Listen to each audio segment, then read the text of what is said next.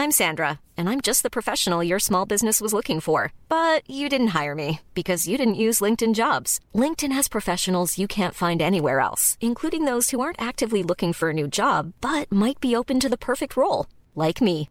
In a given month, over 70% of LinkedIn users don't visit other leading job sites. So if you're not looking on LinkedIn, you'll miss out on great candidates like Sandra. Start hiring professionals like a professional. Post your free job on linkedin.com/spoken today. Ryan Reynolds here from Mint Mobile. With the price of just about everything going up during inflation, we thought we'd bring our prices down. So to help us, we brought in a reverse auctioneer, which is apparently a thing. Mint Mobile Unlimited Premium Wireless. How to get 30, 30, bit to get 30, bit to get 20, 20, 20, bit to get 20, 20, bit to get 15, 15, 15, 15, just $15 a month? Sold! Give it a try at mintmobile.com/switch. $45 up front for 3 months plus taxes and fees. Promo rate for new customers for limited time. Unlimited more than 40 gigabytes per month. Slows full terms at mintmobile.com.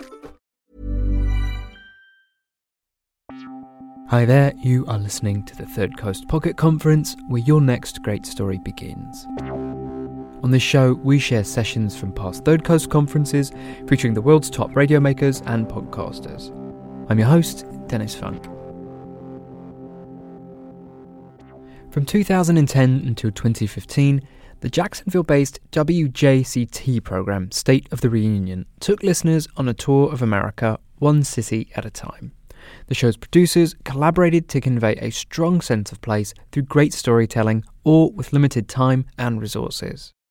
At the 2012 Third Coast Conference, the show's host, Al Letson, and producers Tina Antolini and Laura Starocheski explained the formula for how they arrive in unfamiliar towns, stay for 5 to 7 days, and leave with a whole hour's worth of sound-rich, scene-based radio stories. Here is Parachuting In, or State of the Reunion's secret recipe for serious place-based storytelling in practically no time. Enjoy. Good morning.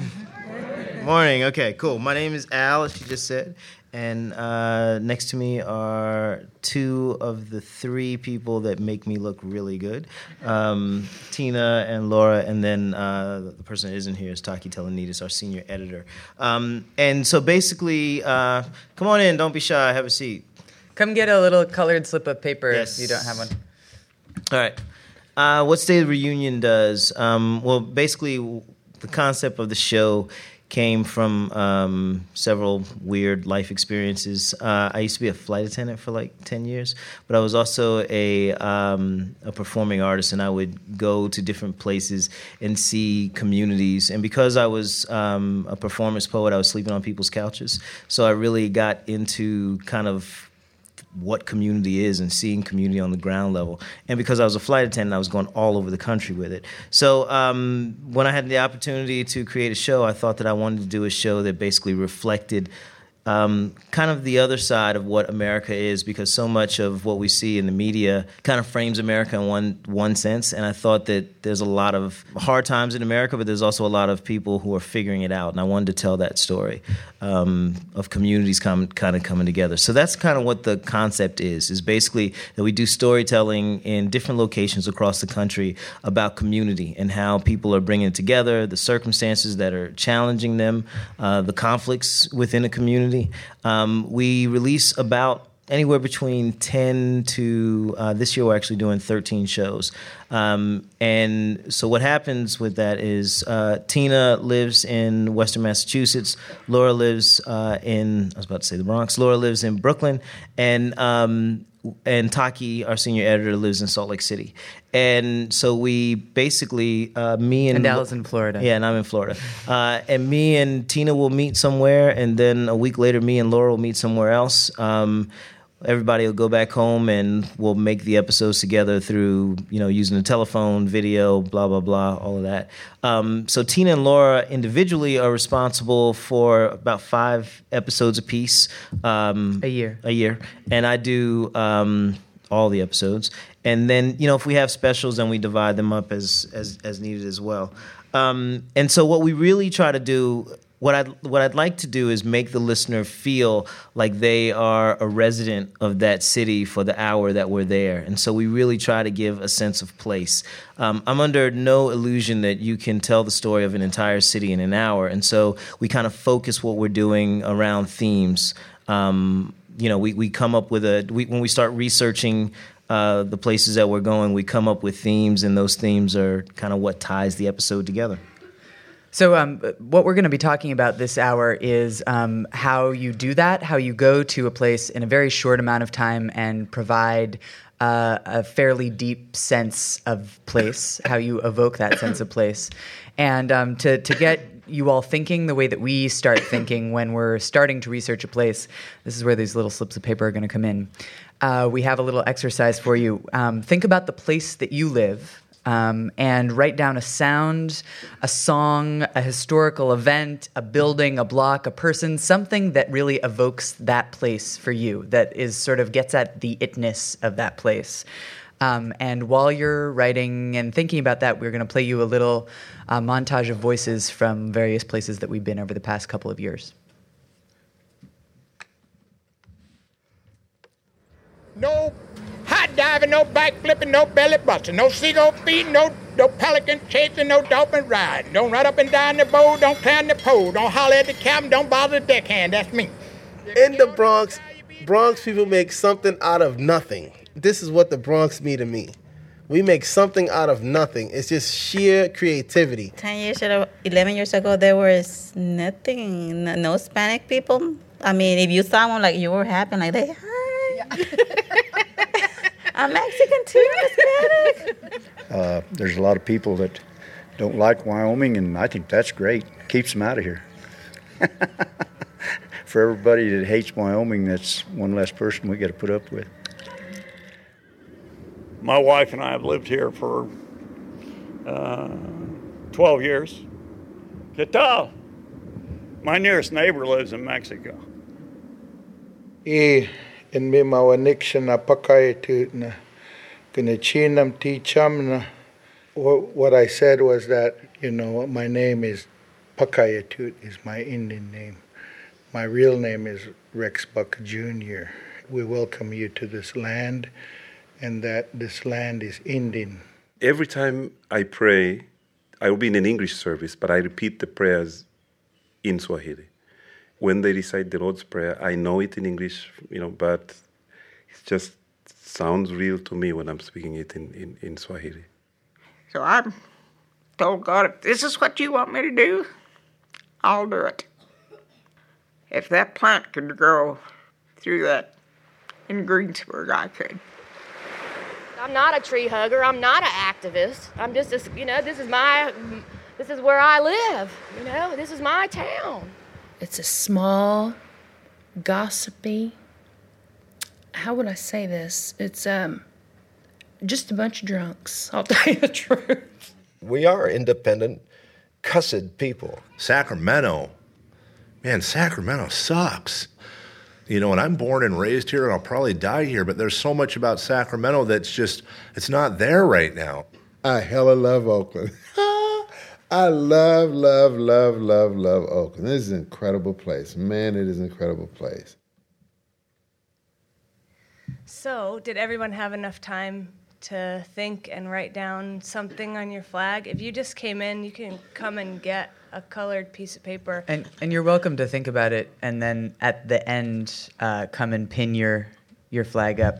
But I would love to just hear from a couple people. Just what did you write down? And if you are willing to come and get a pin and pin your flag on the map, and come up and stand, and we'll just ask you what you wrote down and why. Yeah, come on up. So I wrote sounds of roasting chilies and steel drums. I live in Santa Fe, Mexico. We realize that the U.S. is getting a little crowded. So chilies, roasting, and drums, what does it sound like? There's like the crackling of the skins as they sort of pop off of the chilies. There's these huge propane tanks, and so there's flames that are like roasting. And then a lot of times the guys that are rotating the drums are yelling and kind of like getting people to come in to check out. Could you repeat what's been said in the mic because it's difficult to hear? Yeah, sure. Sorry. She said she is from Santa Fe, New Mexico, and what she would think of as an iconic sound from that place is the sound of chili peppers roasting in a drum, and these propane tanks that are fired up, blasting heat, and the sounds of the people cooking. This is one of my favorite things about Los Angeles is the tree roots pushing up underneath the sidewalks and the asphalt and breaking them. So you see this like rippling and buckling of sidewalks and stuff. You can't hear it. Well, you could maybe if you were there at the exact right time. I've never heard it. I imagine it's a great sound. That's amazing. Can everybody hear that? That one okay? Yeah, somebody else. These are amazing. I wrote two because they're at different ends of the spectrum. I live in San Francisco, so I said foghorns, which you can hear anywhere in the city. You're never that far away from the fog and the horns. And scrub jays, which are the West Coast version of blue jays. We don't have blue jays on the West Coast. And they're very querulous, cranky. Are they the ones that sound kind of like squeegees? It's a weird noise. They sound like, eh! Oh. All the time. Thank you for that. Can somebody come up who's from outside the U.S.? We gotta populate this map. Yeah. Okay, so I'm from Bogota, Colombia, and I was thinking about the bus vendors that go into the bus and they just start shouting about their products that they're selling all the time. Cool. So part of why we had you do this exercise is this is what we do before we go into a place, is we start brainstorming from all of the research that we've gathered, which we'll talk about in just a second. We start researching and brainstorming what are the sounds that we want to collect while we're in our place. We almost make ourselves sort of a checklist of these sorts of things because when you're on the ground in a place for only a few days, you've got to target what you got to grab while you're there. So this is kind of an exercise that we're used to doing for ourselves. And just to give you guys an idea of the particulars, the concrete things of what are our constraints when we're trying to come up with what are the stories we're going to tell in an episode, how are we going to find the stories, how are we going to tell them, report them in a short amount of time. So we have usually a week on the ground. It can be as short as 5 days, sometimes 8, but we have about a week on the ground in each place that we go. We report 6 or 7 stories during that week. That ends up being 20-plus interviews during the week that we have to do. We come home with 20, 25, 30 hours of tape to go through, and all of that ends up being about 52 minutes of radio. Usually one of the stories that we report will get cut, so we've got an extra one in our back pocket that we come home with. And for me, I had always worked as a freelancer before, and I was a slow worker, so I would sometimes take a year to do one story and follow something unfolding over time, and that was kind of my style and what I was into doing. So this was a complete flip for me, and I had to learn a whole set of new skills, which is what we're going to go through in a minute. And Tina came from a different background as well. Yeah, I came I'd done documentaries before, but I came from doing daily news and working as a news host. So I was used to having 4 hours to do something and that's it. But I was also used to reporting things in a fairly superficial way, and part of State of the Reunion's goal is to be telling relatively deep stories that really sort of evoke the everyday life in a place. So we both had our own set of challenges in terms of trying to figure out how to do this work. So we're going to start out sort of at the beginning of our research process for a particular episode. We usually decide that we're going to a place based on maybe one story that somebody has found, and then Laura and I are both tasked with filling out this hour, finding what the stories should be for this hour. And so what I found is that my first step is actually finding the people that I like to call the connectors. And these can be local public radio journalists that I've met at the Third Coast Festival. So if you live someplace interesting, come talk to us because I might call you up. But if I don't know somebody there, or if there isn't a friendly journalist that I happen to have met, I'll call up the head of a nonprofit agency. I'll call up the leader of a local knitting circle. I will call up the founder of an arts group. I'm looking for people in a community who are really rooted in that community, who have a big network, know lots of people, and know the place really well. And basically, I'll call them up on the phone and ask them a series of questions. I'll ask them what would be surprising about this place to an outsider that everybody who lives in this place knows about, but elsewhere, not so much. What is a story or stories that you feel are really important but have not gotten the attention that they deserved? Not headline news. What are the everyday things that people aren't attending to? Who are the individuals that are the most fascinating that I should give a call? And so usually through these sorts of fairly general questions, something starts to percolate that catches my curiosity. And really a lot of the research is like following your curiosity. But this can actually work, it turns out. I wanted to play you a little example of somebody that I found through a connector that I don't think I otherwise would have encountered. This is from our Miami episode. And it's this guy named Leroy Jones. He is a high school dropout, a former drug dealer who'd served time in prison. Though I didn't know any of that. You wouldn't know any of that if you just encountered, say, his website or his business. He's a very, very successful, savvy small businessman. And it turns out he got that way using skills he developed on the streets. I started very young, man. I started like selling dope needles for $1 when I was 10 years old. We used to buy them from the junkies that worked for Jackson Hospital. They would sell us a box. They called them Works. They would sell us a box of Works with 100 in it for $100. We sold them for $2. We made $100 profit off every box. So starting that way, he actually built the business skills that have turned him into an award. Like he's won awards from the county in Miami. And from the outside, you would have no idea that there was this story in this man. But I'd called up a local activist who had responded to that question about who's a fascinating guy. And he was like, this guy, he just went back to high school like Billy Madison style and finished out like going to school every day in his 50s. So you can find people that way. And we do spend a lot of time on the phone making those kinds of calls, a lot of hours on the phone just calling people up who are the connectors in a community. I also spend a lot of time on the internet, and the places that I tend to go are like the least slick corners of the internet. So I look at like really crappy homemade websites that someone just made themselves. I look at church newsletters and events calendars. I read local papers, which sometimes have rather nice websites, but just to try to get a sense of what's unfolding on the ground in that particular place at that moment.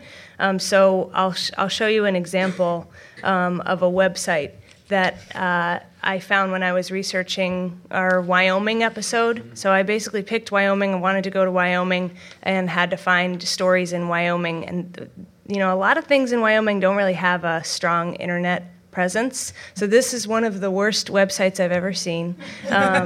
This is a website for an event called Bibles and Beer that I sort of stumbled upon going through one of those internet rabbit holes that you go through. I don't even remember how I really ended up here, but this is a Bible study happy hour that a pastor came up with. His congregation was aging and shrinking, and he was a new pastor and really wanted to figure out some way to bring new members in to get more people interested in the church and find some way to access a population that he really wasn't getting at. So we started this happy hour Bible study, which we ended up doing a story about. And this is just a quick excerpt from that piece at the Happy Hour Bible Study at Uncle Charlie's Bar in Cheyenne, Wyoming. And this evening they were talking about Cain and Abel. If there is a hell, and that's a big if in my mind, it's a profound separation, a profound loneliness. So if you do those kinds of things, you have to understand that you will be separating yourself from God and all of creation. And maybe I'm reading too much into it, but to me, the story is kind of a metaphor for hell. In that context, what does the mark mean? I don't have the vaguest idea. Getting to that point. help you. The Bible is much better studied in community, much better understood in community than it is. If I sit down and read it alone and wrestle with what it means. It's got to be challenging for you. I mean, because it means that you're in the hot seat a lot. It kind of relies on you to help the other people understand where you're coming from on that, which is really different from what you do on a pulpit every Sunday. Well, I really make an effort to avoid that dynamic because I'm like everybody else around that table. I'm guessing at what this stuff means. Hopefully it's an educated guess that comes from a lot of study, but we're all guessing. And so I try to avoid being looked at as the fellow with the answers. So the lesson there to me is that behind a website that is really unappealing, there's a whole life, a whole population of people doing something in real life. And if you can just get through that and find them, you can find some really amazing things. One of the things that we always want to be aware of is that we are kind of parachuting into a place and looking at it from a little bit of a different perspective than people who actually live in that city. Our goal when we're done is that when people who live in the city listen to it, they say, a lot of times people tell us we found things that they didn't know about in their own city, which is great, but also we want them to feel like we got the essence of their city correct. And one of the ways that we try to ensure that we do that is that we go out and we look for letters to the city. And what that is basically is that we're just asking people in the community to write a letter to the city where they personify their relationship with the city. So sometimes these letters are Dear John letters. Sometimes they're I love you, but I'm tired of you leaving the underwear on the floor letters. It's just a different mix of whatever that person's connection is. And, you just hear some of the most surprising things about a place when you allow people to speak directly to it. I think one of my favorite letters, we're not going to play this one, but one of my favorite letters was from a pastor in Baltimore who basically was writing about the phrase at risk. And he was just saying that, without the phrase at risk, none of the nonprofits in Baltimore would ever make any money because everything's got to be at risk. But it was a great letter that really kind of summed up the way he saw Baltimore, and the people who listened to it that I spoke to from Baltimore, didn't think about it in that sense, but when they heard him say it, they were like, that's exactly right. So this letter we're playing was actually produced by one of our fabulous interns, Sarah Brooke Curtis. One thing that I didn't say earlier is that, while Tina and Laura and Taki and myself, wrestle with these episodes, we kind of have a small army of interns that help us get through it. They're amazing, and without them, the show wouldn't get made. And I think we have at least one in the audience today. Is there any other? Jordan, you want to stand up? That's Jordan Fletcher, current or almost former So True intern. Right on. So this was actually produced for a live show that we did in Baltimore. Mm-hmm. So the pictures are from Sarah Brooke Curtis, and the letter itself was produced by Laura. Yeah. And it comes from Vermont.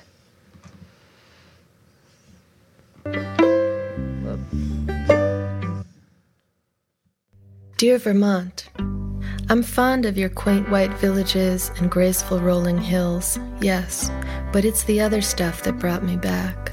Your hippie cabins and rusted cars, your outhouses and hard luck Budweiser at 9 a.m. hillside farms, your renegade marijuana patches and mustard and teal-colored trailers flanked by creeks and hollows and gravel pits and pines. I came back for your ghosts, the ones I've known and the ones I haven't, their stone walls and cellar holes and woodland graveyards scrawled with names, Zipporah, Ebenezer, Faith, Desire. I came back for your people, too, the way your craggy, close-knit hills and small skies have bred and brought obstinance, eccentricity, and goodness.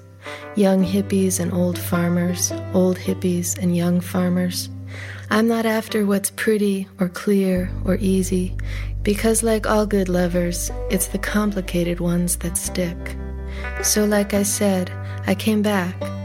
I planted seeds in your rock-studded, fertile earth and birthed a child. I feed her on your clear spring water and ripe blackberries. I teach her the names of trees and the names of the dead. I teach her how to piss by the side of the road and how to tap a maple and how to catch a snowflake on her tongue. Because it's not a slight thing to know you like this, to know all the dappled contradictions of your borderland, the textures of old and new, of light and dark. It's a kind of knowing that follows us wherever we go, that tells us to look below the surface, to sniff around, and to listen, that teaches us to be unafraid of what's eccentric, or broken, or wild, and maybe, if we're lucky, teaches us to care. Robin MacArthur.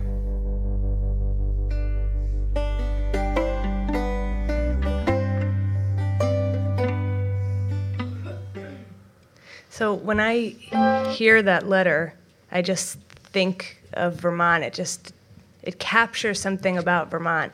And when we're putting together the collection of stories for an episode, I'm looking for that identifiable quality, something to hold on to that will connect all of the stories in the episode to make them coherent and make them hang together. And as I'm talking to people and finding stories, sometimes I'll start to hear a theme that's being reflected back in the voices of the people that I'm talking to as I'm researching, and I start thinking of the place itself as a character. So just to give you an example, Sacramento, California, very hard hit by the recession, very down and out kind of a place. And as I was researching stories in Sacramento, I started to think of Sacramento as kind of this washed up, unglamorous dude with an inferiority complex who might surprise you with how scrappy he could be when his back was pushed up against the wall. And when I was researching an episode in Birmingham, Alabama, I started to think about Birmingham as this woman with a dramatic, troubled past. She's known for it, and sometimes she might even be revered for it, but she's toying with the idea of reinventing herself. And I kind of will start to see these characters just reflected a little bit in each of the stories in an episode. And I know that the task for most of the people here isn't going to be to connect a bunch of stories from the same place, but I think that something really interesting can happen if, as you're reporting in a particular place, you start to think about that place as a character. And just look for little places in the story where that could be reflected out, whether it's in your writing or a sound that you might pull out, like one of the sounds you guys talked about on the map earlier. And as we're sort of honing in on those themes that Laura's talking about, one of the things that we do is constantly check them with the people that we're pre-interviewing. This is before we've actually even gotten to the place. To see if what we're gathering to be a theme actually resonates with the people who live there, to see if we need to tweak it somehow. And then when we actually do get on the ground, we ask everybody that we interview one or two questions that are the same regardless of what story they're actually in. And this is, again, to sort of have that thread through all of these stories that help bring to the surface this idea about a place. And the answers to those questions that we ask everybody become a little montage at the end of every episode.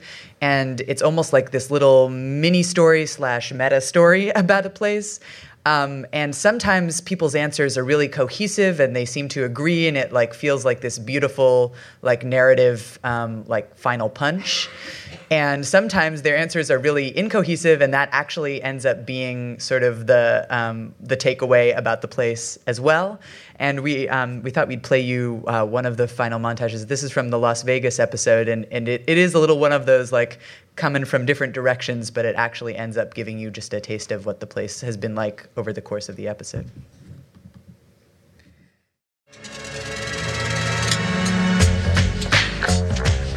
Our state motto is home means Nevada. For me, home means Las Vegas. Being born and raised here, I don't love Las Vegas. I'm in love with Las Vegas every single day that I wake up. I think the desert for me represents the real essence of Las Vegas and the real essence of the Mojave Desert. I've been impassioned by that for a long time. I think by nature, just in general. It really is a city that never sleeps. If I want to go out and buy a pair of Jimmy Choos at 2 in the morning, assuming I have the money to do that, I can go do that. I can go down to Forum Shops and shop for shoes. I kind of hang around here just to see what's going to happen next, because this place is the place where everybody comes to either get their life together or go beneath the waves. So I just sit around and just go, okay, what's going to happen next? Because this place is an enigma wrapped in a mystery and surrounded by a huge ironic joke. It's crazy here.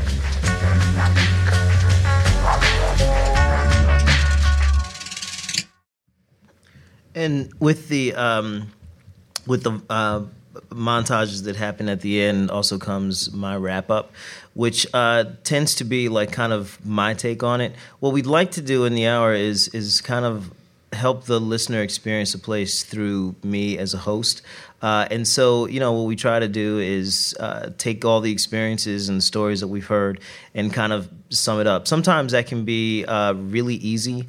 And sometimes it can be ridiculously difficult, especially if we're someplace that I didn't really fall in love with. And that doesn't happen often. I mean, usually I would say I'm a pretty, glasses half full type Al guy. tends to fall in love. Yeah. I tend to fall in love with a place. But every now and then, like, I'm really like, get me the hell out of here now.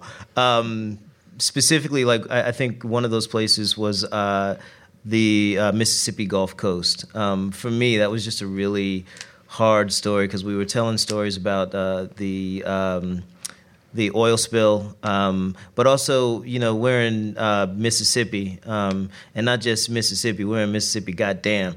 And it was challenging as a black man being in that location. Not that anyone specifically treated me badly, but just the social norms are a little bit different than what I'm used to dealing with. So I was really ready to get out of there. So when I'm writing a wrap up, like all those thoughts kind of come into mind. I never want to leave people like listening to an hour of the show and like, oh my God, America's screwed. I want to shoot myself. But sometimes maybe they should feel that way. So here's a one of my wrap ups, and this is from Tucson, and the Tucson one was thinking back, was a little difficult to write as well because we were telling these stories about people dying in the desert, migrants crossing over from Mexico into the Sonoran Desert and them dying there. And, on a whole, we just, as a nation, don't really care.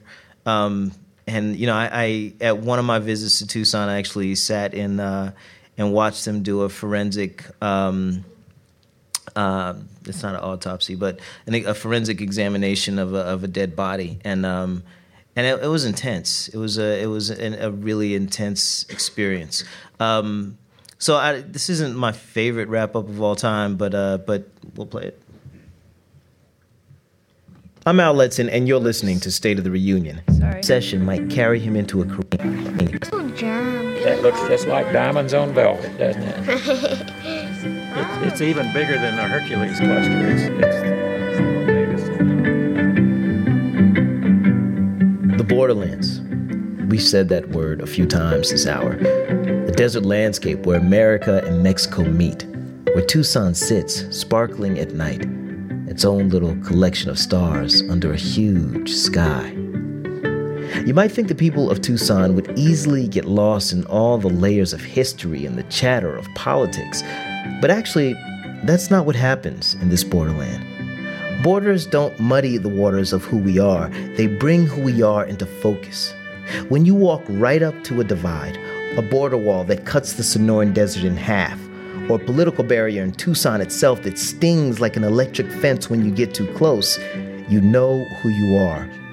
You might be seeking a new life on the other side. You might have to let go of all your loyalties, but whatever happens, you know who you are once you cross. And Tucsonans know exactly who they are.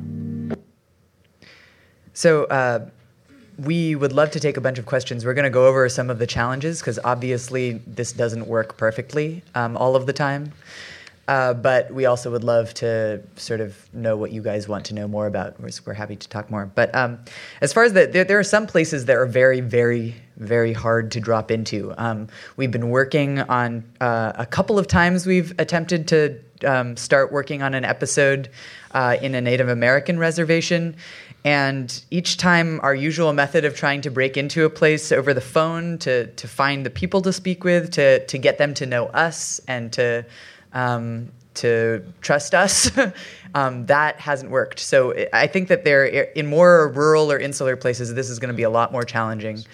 But the thing that I have found that has worked in some of those more rural places is to almost sort of treat it like you are going to report in a foreign country, and you need to find almost a fixer. Now, we don't hire somebody to be a fixer, but you need somebody who is going to almost be your guide, because it is almost as if you are a foreigner in this place, and you are going to be treated as such, and you are going to not understand necessarily how things work in this place. So in this, it's almost like beyond a connector, you need to find this person who can be your advocate, basically, who will get what we're trying to do, the stories that we're trying to tell, and will introduce us to other people, will sort of help pave the way for us to come in, and that those people can really be the door openers to a more insular place. A situation where that proved to be really essential was when we were in rural Appalachia in West Virginia, and we were working on sort of a series of stories that were all had to do with mountaintop removal mining. And one woman that I'd talked to early on had become, she was actually a character in the story, but she took us one of the days that we were out there to a town that had been almost entirely emptied by a coal company who'd bought up the town because it's sort of right below a mountaintop removal site. And there was one elderly couple that had refused to sell. So they were the last people left in this town. I don't even know if they had a phone. It didn't feel like they had a phone. But thanks to Maria sort of taking us under her wing, she brought us out to this little town of Lindytown. And we thought we'd play you a little bit of the people that I met there. These are Mr. and Mrs. Richmond, Lawrence Richmond, and his wife, Quimby. One family is holding out in Lindytown, unwilling to sell to the coal company. Lawrence and Quinny Richmond. Their trimly painted house with beautiful vegetable garden sits just at the base of one of the mountains. Right above their house, perched on a ridge, is a giant rock that Maria eyes nervously. They're an 85-year-old couple. Mr. Richmond fought in World War II. And now the poor fellow don't even have the rights to protect his own home. And if they keep blasting, that rock's going to come tumbling down. Absolutely, that rock's going to come tumbling down. It's what gravity does. Yeah. We hear blasting about every day, you know. Sometimes it's loud and you feel it right in the bottom of the floor to your feet. It's just like, just for a second. Mr. Richmond says he remembers when this was a lively little town full of neighbors to socialize with. And now, all of that is gone. Yep, we're the last ones left here. My son's over there. Now, you wouldn't think that an individual or individuals would call this home in a place as desolate as what this is at the present time.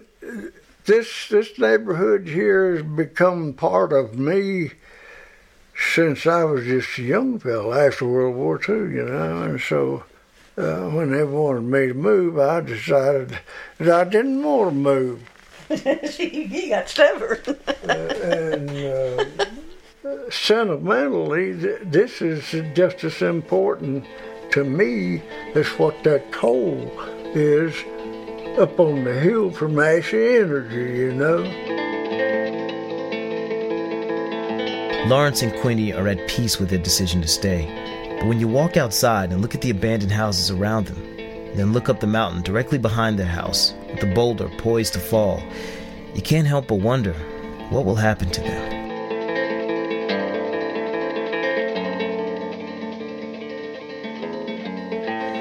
So I just want to mention quickly, like one of the challenges when you're going into a really, really heavily scheduled week. You have a lot of stuff to get done, and pretty much every time my plane takes off for wherever we're going, there are some things that I do not have lined up. Maybe it's one interview, hopefully it's only one, sometimes it's a few. And the reason that happens is because sometimes it's just logistical stuff. You have trouble getting a hold of someone, trouble pinning them down for what time they're available. But more often it's something where I want to get in touch with a particular person, and I know I'm not going to be able to put that in motion until I meet some of the other people and they connect me with that person. So some of that stuff happens on the ground. It doesn't all happen before we leave for a place. And it's tempting to just want to schedule every single day, morning to night, but I always make sure to leave like a half day or even a full day, 2 half days somewhere throughout the week that are open, because I know I'm going to have to pick up loose ends. I know I'm going to have to find people and have time to follow up on things. So just to give an example, in Sacramento, California, we were doing a couple of different stories about basically like the epidemic of chronic homelessness in that city. And I really wanted, for this one story we were doing, it was about how churches in Sacramento 2 winters ago had this program where a church would open up their doors for a week and become a temporary shelter because the city wasn't able to fund the regular shelter, the wintertime shelter for homeless people. So all these churches banded together and decided, you take this week, I'll take that week, and they became shelters for a week at a time. So I really wanted to capture not just how this affected the people in the congregation, but how it affected the people who stayed in these churches. What was it like for them? That was something I was not going to be able to line up until I got to Sacramento. So I found this couple who really connected with this guy that they had met who stayed at their church.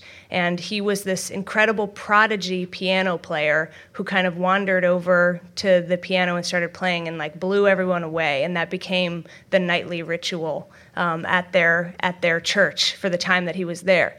Then they were still in touch with him. They had become very attached to him, but they couldn't find him. So my dates for reporting were approaching. They couldn't find this guy. I scheduled my interview with them at the end of the week, hoping that over the course of the week they would keep looking for him and find him. They were calling shelters. They were driving around looking for him, just really helping, doing a lot to try to help so that I could meet him as well. Scheduled their interview. It was my last night in town, and they had called him and left all these messages. And I'm sitting in the interview with them, and I'm kind of dragging it out because I'm really hoping that their phone is going to ring. And I've been with them for a long time, and finally I was like, okay, we'll just let it kind of wind down, and we're all watching the phone that's sitting on the table. And then all of a sudden the phone does ring, and it's James, this guy. So he's like, oh, I'm downtown. I just didn't get your messages, and I'm here. So we all hopped in the car, drove to downtown Sacramento. It took a little while to find him because he was kind of walking around. We found him. We brought him back to the church and ended up getting this story of the night that they met him and got him to play the church piano as well. One evening, Donna and Chuck were helping to serve dinner in the church's basement auditorium. In this downstairs area where, literally over 100 people with plus volunteers, a couple of dozen. And yet Donna couldn't help but notice one man in particular. Well, he and I made eye contact when he first came in, and there was just a draw. The man's name was James Dawson, Donna would later find out, and he remembers that night vividly. Okay, so we get downstairs. I see the love of my life, the grand piano downstairs, and I was immediately drawn to it. He said to me when he first came in, even before he ate, he said, would it be okay if I went and played the piano? I said, well, of course.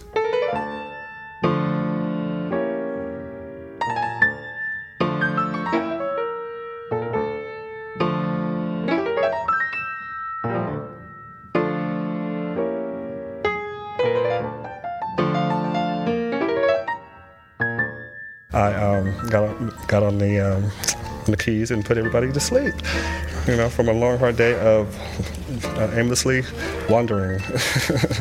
Everybody kind of.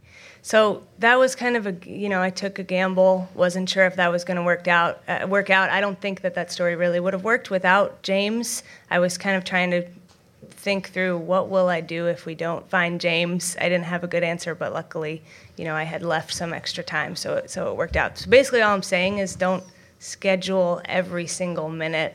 You have to leave room for surprises to happen. Yeah, and I think it's worth saying as well that we operate on a very, very shoestring budget, and so we don't have the opportunity to go back. Like, we got to get it. We got 7 to 8 days to get it, and that's where we live. If we don't get it, then we got to figure some stuff out, because there's definitely no going back. Hey, we're going to take a quick break, and we'll be back in just a minute.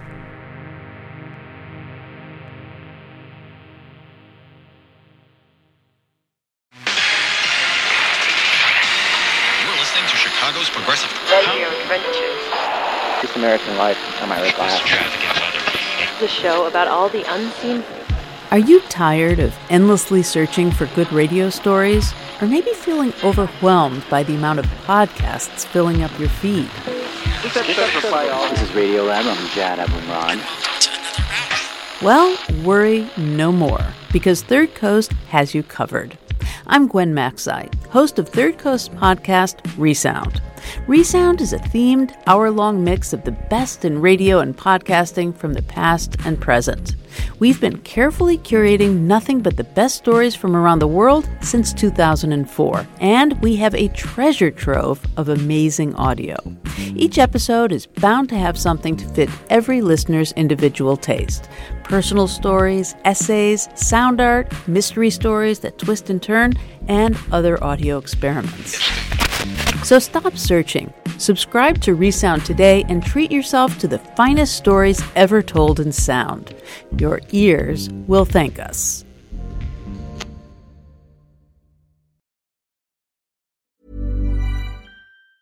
Hey, I'm Ryan Reynolds. Recently, I asked Mint Mobile's legal team if big wireless companies are allowed to raise prices due to inflation. They said yes. And then when I asked if raising prices technically violates those onerous 2-year contracts, they said, "What the f*** are you talking about, you insane Hollywood ass?" So to recap, we're cutting the price of Mint Unlimited from $30 a month to just $15 a month. Give it a try at mintmobile.com/switch. $45 up front for 3 months plus taxes and fees. Promo rate for new customers for limited time. Unlimited more than 40 gigabytes per month. Slows full terms at mintmobile.com. Ready to pop the question and take advantage of 30% off? The jewelers at BlueNile.com have got sparkle down to a science with beautiful lab-grown diamonds worthy of your most brilliant moments. Their lab-grown diamonds are independently graded and guaranteed identical to natural diamonds. And they're ready to ship to your door. Go to BlueNile.com to get 30% off select lab-grown diamonds. That's BlueNile.com for 30% off lab-grown diamonds. BlueNile.com. We have one more piece of tape, but I think it's a fun one that we'd like to close on. So are there people who have questions that we can answer in the meantime? Really? Okay. Go ahead. When you guys find that fixer character, what do you tell him or her? Really that initial conversation... can you say... Oh, yeah. So the question was, when we find that sort of fixer character, what do we tell them? And I would say that usually my first conversation with them, I'm almost sort of treating them like they're just a connector, not just a connector, but like I'm having that initial conversation with them sort of as I have with lots and lots of people who may or may not end up being actually in a story. And usually during that conversation, I'm not only asking those questions, but I'm telling them a little bit about our show, because we don't operate like a normal journalistic show. I mean, the focus on what builds community is a little bit of a different angle than a lot of people who are focused on the news. Like, I'm actually asking them to tell me what isn't news about their community. And so usually that conversation, if we have like a good back and forth, there is, especially if they're people who are like really care about the place that they live, and we can tap into that investment that they have in the place and to representing it well and to representing the issue that they care about well, then we have an advocate. So it's basically like I'm as much telling them who we are and what we do as I am trying to get those initial ideas from that person. And then if I find that in the story, like in the case of the mountaintop removal mining story, I was always asking people like, who do we need to talk to that isn't usually consulted about this, who has a really different perspective. And I knew that there were these towns that were vanishing. And so when I found Maria, because she actually is a fairly major character earlier in the episode, she has her own story of how she got sort of called into activism about this. I asked her about vanishing towns because it's in her part of West Virginia that there are some of these. And she said, I know a couple. And when we do our interview, we can get in the car and go out there. I don't think I can get in touch with them outside of that. So really, it is like and it's a fine line. You're not trying to. We still have to maintain a little bit of a editorial remove. Like, I don't want her to believe that we're just telling her story and she can just shape it. And that's a distinction, especially when you're doing something about a story that is like totally a heart story for somebody, and they really feel like you're on board with them. Is trying to be able to walk that line, but it's as much sort of getting them to get who we are and what we're doing. And even when you don't have a mission like State of the Reunion's mission, I feel like if you have an intention, people can read that, for your story. So that's what I'd say about that. Anybody else? Was there ever a time when you guys were questioning whether you were accurately representing a city versus, are we playing the stereotypes, whether it's with music choice or the stories you choose? Or yeah, all the time. I mean, I think that sometimes we don't get it right. Oh, can you repeat the question? Oh, I'm sorry. Basically the question was, say it again. So Was there ever a specific time when you were sort of grappling with, are we accurately representing a city in a way that kind of further? Yeah, was there ever a time where we've grappled with whether or not we are representing a city correctly in the things that we do, and whether we're playing the stereotypes? Right. Are we just reinforcing this? Yeah, I would say the answer is yes. We think about it all the time. There's a couple different ways that kind of falls in. I think that with every episode, we tend to go to a city with a little bit of a preconceived notion. But the preconceived notion is there to be proven wrong. We want to look at the surprising thing that's happening that people ordinarily wouldn't think of. And so, I believe in being really honest about where I am as the host. And so I didn't want to go to Appalachia at all. All I could hear was Deliverance in the back of my head. And that's not what I experienced at all in Appalachia. I fell in love with the area. I think that we talk a lot about how we do that. But we also, when we think about music, we think about invoking a sense of place as well.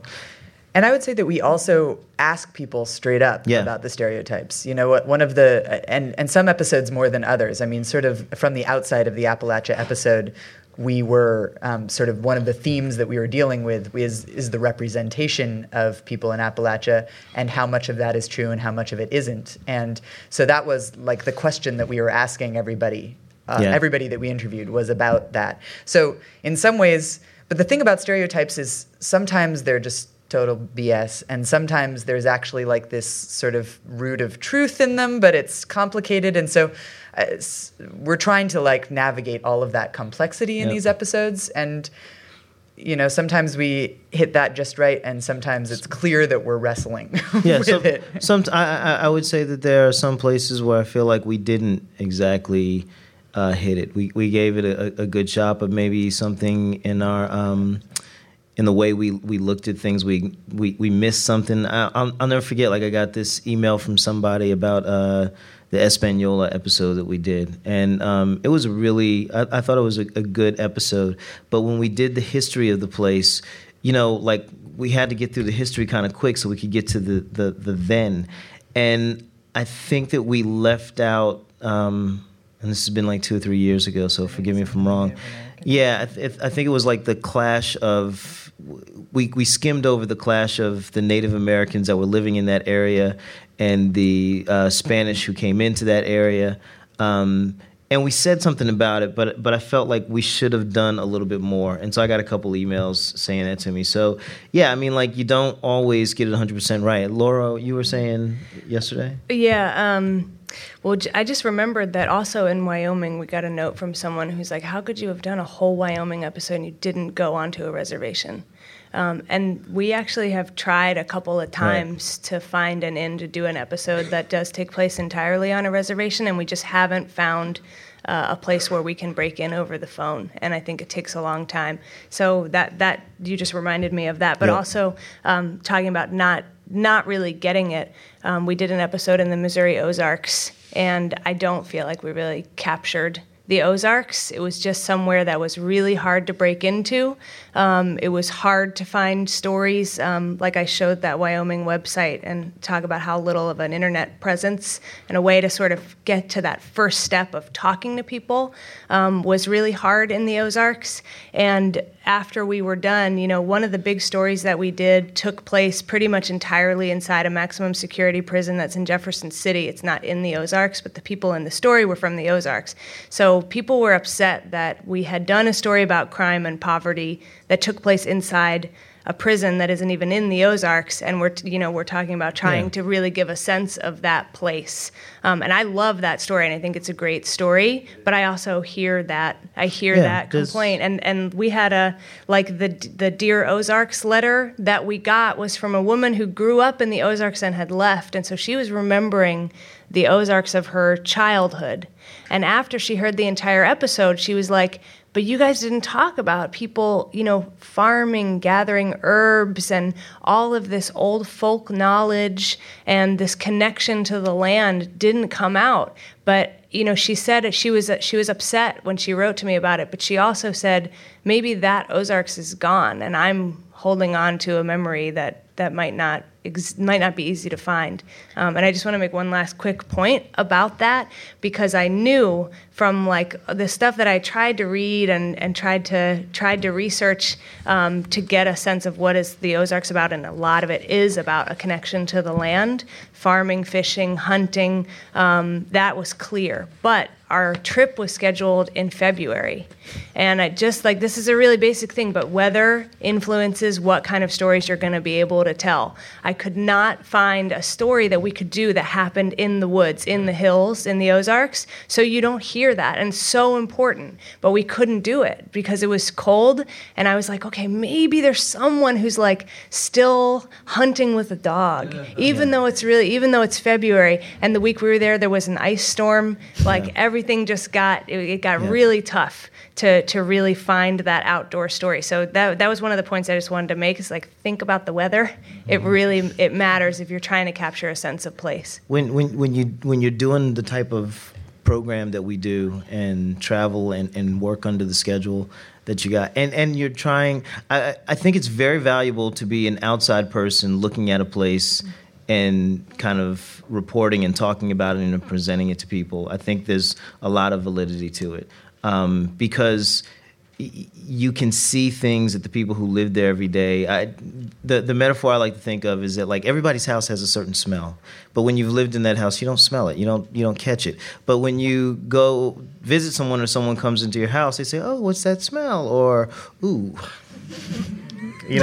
And so, and that's the value of kind of coming from the outside looking in. But there's also danger in that, and there is possibility that you don't go at it the right way. I don't think that we play into stereotypes. I think we push against them, but that still doesn't mean that we always 100% get what that place is. And on top of that, I just don't believe that we could tell the story of a place in an hour. My job and idea is to take a part of that place, maybe the essential part of it, and talk about that. But we can always go back to places and tell more stories about it. So, if we felt like we didn't get the Ozarks right, then chances are you'll probably hear another Ozarks episode that will be scheduled sometime in the summer, where we will endeavor to nail it right. So. And the other thing that I would say is that when we're actually finding stories and thinking about the spread of an episode, we are looking for stories that somehow offer different components of a place, so that you have ideally you're going to have a broad experience of this place. And, again, sometimes that we accomplish that and sometimes we don't. We just did a Baltimore episode last spring, and I was a little bit worried that we're so focused on kind of the inner city grit that we didn't have as much of the suburban, tree-lined, which is a huge piece of Baltimore. And there was one story that really was a factor in, but so I'm trying to juggle all of these different versions of a place, because nobody, you can have areas where you agree, but lots of people live in a place and might as well live in a different city. So how we balance that is also sort of touch and feeling it out as we go. Has everybody here seen The Wire? Yeah, I love Baltimore. I've been going there a lot. So I was pretty confident that, because we decided that we were going to push up against the stereotype of The Wire itself, and I love The Wire. So that's an example of us pushing it up against the stereotype. But and we also got an email from Bunk from The Wire saying he loved the show. Yeah, that made my life. I was done, done. Bunk just wrote me and said the show was hot. Forget it. So, anybody else? Any other questions? Yes, ma'am. I'm curious how you guys work when you land in a city. Do you always work Al and the producer together the whole time, or do you divide and conquer the stories? No, we don't. We definitely don't divide. Al is not a producer. What I do is usually I've got to go to every city, and so when Tina and I first started doing this, Tina, Zach, and I first started doing this, I was Zach Rosen is the other producer that used to be on before Laura joined the show. Yeah, and so I was on the going to every location, doing 7 days at a time, and then would leave Zach and go to Laura and do 7 days, and it was just too much. And so what we've done now is that basically I do anywhere between 3 to 4 days. If it's somewhere that I want to be, I'll stay longer.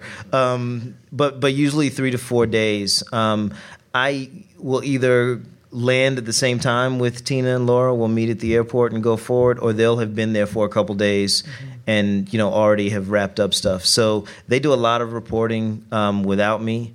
And sometimes that's just solo. Sometimes we have an intern who comes along. Sometimes we have a videographer who comes along. Yeah. But so we can be anywhere from 1 to 4 people working on a story at any one time.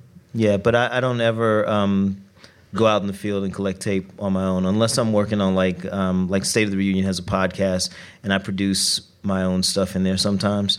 But those tend to be stuff that isn't really tape heavy. Others? Questions? There was somebody over this way. Yes. How do you find the letter writers? Yeah, sure. The question was, how do we find the letter writers to write Dear Place?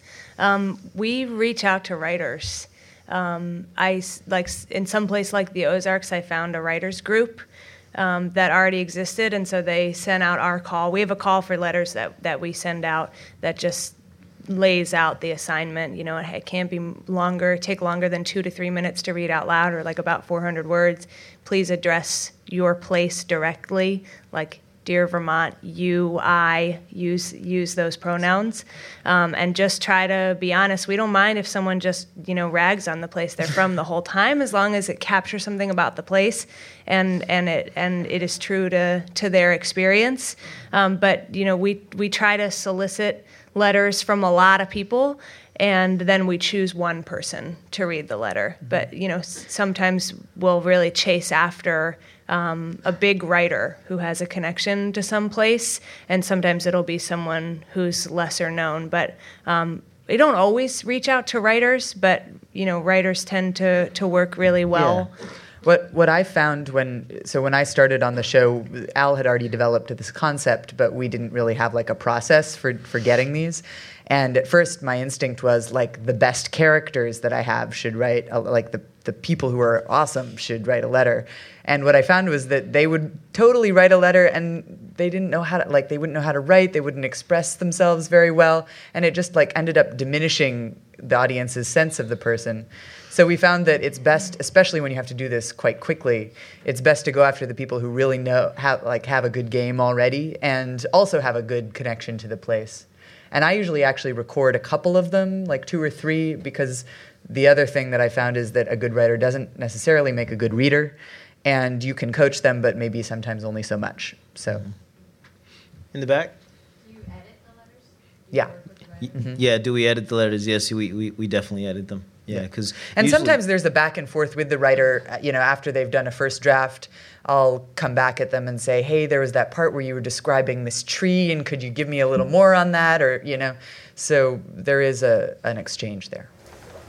So now that you have a successful show, what's going to be the next step? Finding the I've money always to got fund it.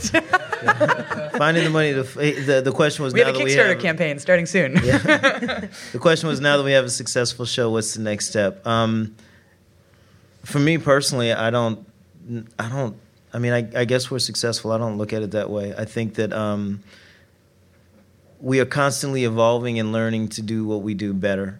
And we are, at the beginning of every season, I try to send a letter to the entire staff saying, all right, so we did this good, but we sucked at this, and that's what we need to work on this time out.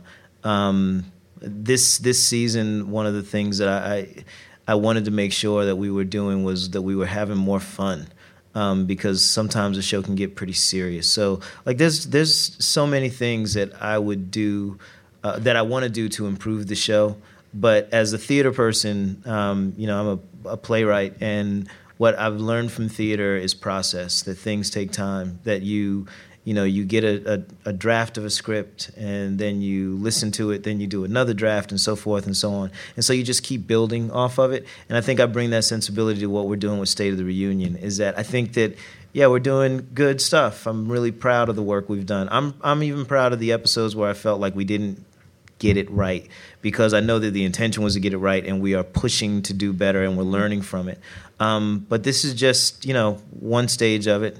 Next stage up, we'll do things a little bit better. I think that this season, the big kind of idea that I had in my head was that I wanted us to break out of the location-based, community and location type of thing, and look at community in a different way, because all around us we see community popping up that doesn't have to be tied to land. So, for example, this last season we did an episode on comic books, and the culture of comic books. I'm a huge comic book nerd, and I'm proud to say that most of the stories I found, but which never happens. And then we did a story on the internet, and the communities that pop up out in the internet, and I think that those are some really engaging hours. I think that they turned out really excellent, and what it kind of showed me was that we can push the concept to another level and start looking at different types of community. And go ahead. And also,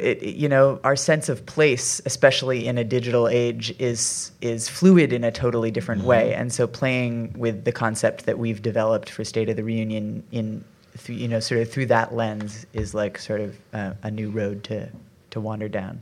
Yeah. Yes, ma'am, in the back. Are there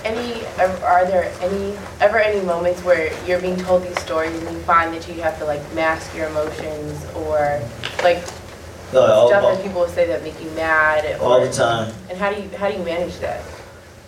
Well, for me, the anger one, and I'll let Laura and Tina talk about their issues. For me, the anger is easy.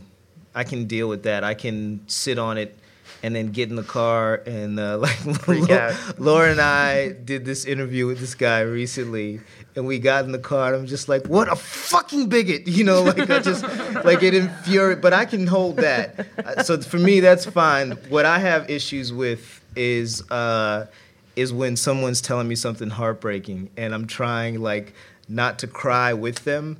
And also, I think the hardest one was in the Ozarks. We were one of the stories that Laura was talking about. We're in a maximum state prison, and we're there with this weird kind of love story. And this guy's in jail, and I had to get him. I couldn't let him off the hook. He had to tell everybody what he had done, and. He's just sitting there. He's a big guy. He's 6 foot something with all these weird neo-Nazi tattoos on him, and he's interviewing with me and Laura. Really surreal. And he's been in there for 20 years. Yeah, he's been in there for 20 years, and he's like, you know, and I said, so tell me about that night, and he's like, you know, I'm not even gonna bullshit you, you know. To summarize it, he said the guy had $1,200. He stayed the night at the guy's house, went to sleep on his couch, got up in the middle of the night, picked up a shotgun, dragged him out into the woods, shot him in the head, stole the $1,200 and rode off. And, I mean, he's telling that to me, and I'm, like, freaked out. But then, you know, now he is, like, kind of a father to these kids that aren't his kids. You have to listen to the story. It's complex. But when he started talking about his family, like, he was really, like, breathing hard and stuff when he was talking about killing the guy. Like, it was sincere remorse. You could feel it. But when he started talking about his kids and his wife, he just broke down. And my instinct was I just wanted to hug him.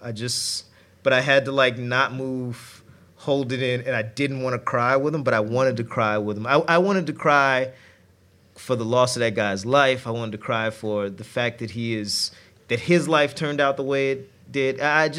So for me, that's the hardest part. That's the hardest part of holding it in. And sometimes one of these two started crying somewhere. I was like, oh my God, I'm going to melt if I look at them. I don't even remember what story it was, but one of you guys started. Was it you, Laura? I was crying during a phone interview that we did, and I couldn't ask. Yeah, I was criers, like, Al was like, "Do you have a question?" I was like, and I just had to be like, "I'm sorry, I can't even think of a question because it was such that has never happened to me before. That was like a special. I get teary-eyed, but that was extreme. So for me, the anger is easy. I can sit on the anger and deal with it because, you know, Tina and Laura and I, we have a lot of fun on the road, and like we let off steam that way. But So speaking of that, speaking of having fun, we have one last piece of tape, and if you have more questions, please come up and talk to us. We'd love to talk to you. But you know, if you're trying to really give people a sense of what it's like to experience a place, why not have them experience it vicariously through Al doing things or being made to do things, as the case might be. So we often... Every time I eat when I'm on the road, she's putting a microphone in my face, and it drives me crazy every damn time. Or making him ride a mountain bike in an indoor warehouse in Cleveland in the middle of 90-degree July heat, or... Yeah, or in the case of the Bronx, which is the tape that we're going to play you.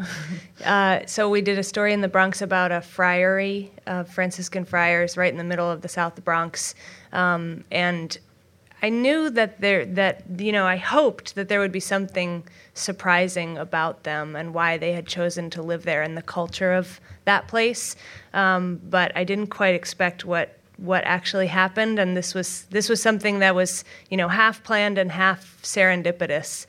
So this is just a little bit of tape from the friary in the Bronx.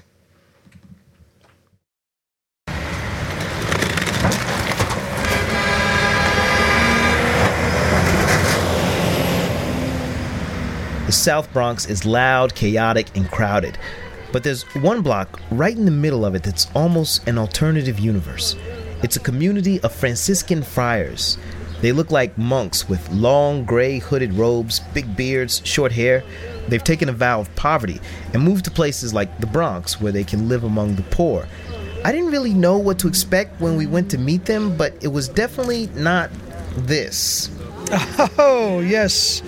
We have been filling a bucket with water balloons because we are about to have our annual water balloon extravaganza.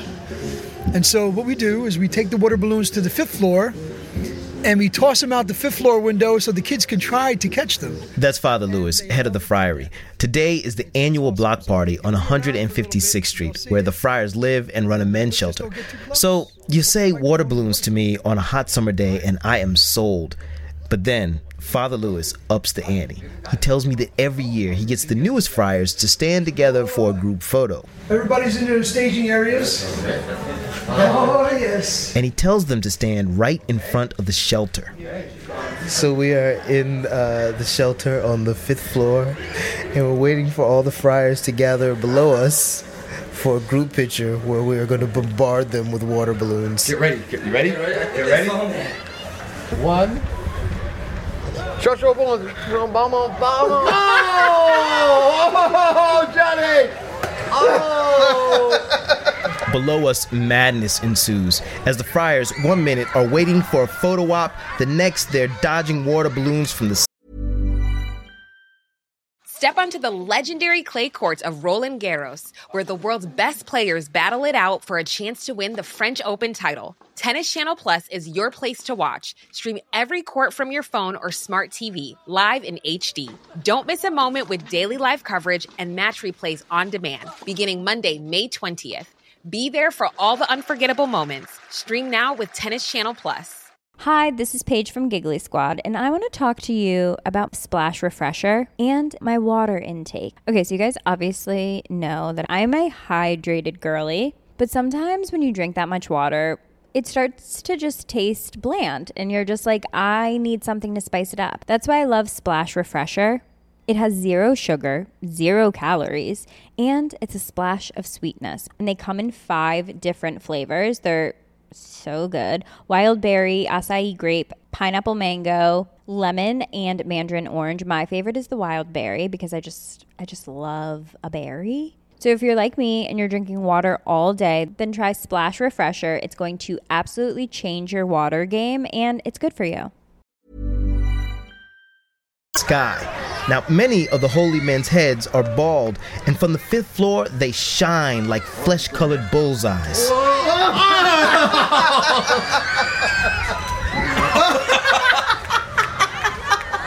Score! I haven't had this much fun since 5th grade. Joe, a volunteer. And that was a friar who yelled score. So I think we're actually over time unless you have anything. No, I think we're over time, but please come and talk to us. And if you weren't one of the people who came and put your flag on the map, please come and get a pin and put your flag on the map because we want to fill the map up as much as we can. And the U.S. can be like this little blossom of little pieces of paper too. So thanks so much. Thank you guys for coming. Thanks for downloading the Third Coast Pocket Conference. We'll be back soon with more sessions, but until then, you can always check out our archive of conference audio at thirdcoastfestival.org, or have a listen to our other podcast, Resound, for the best audio stories from around the world. Okay, speak soon.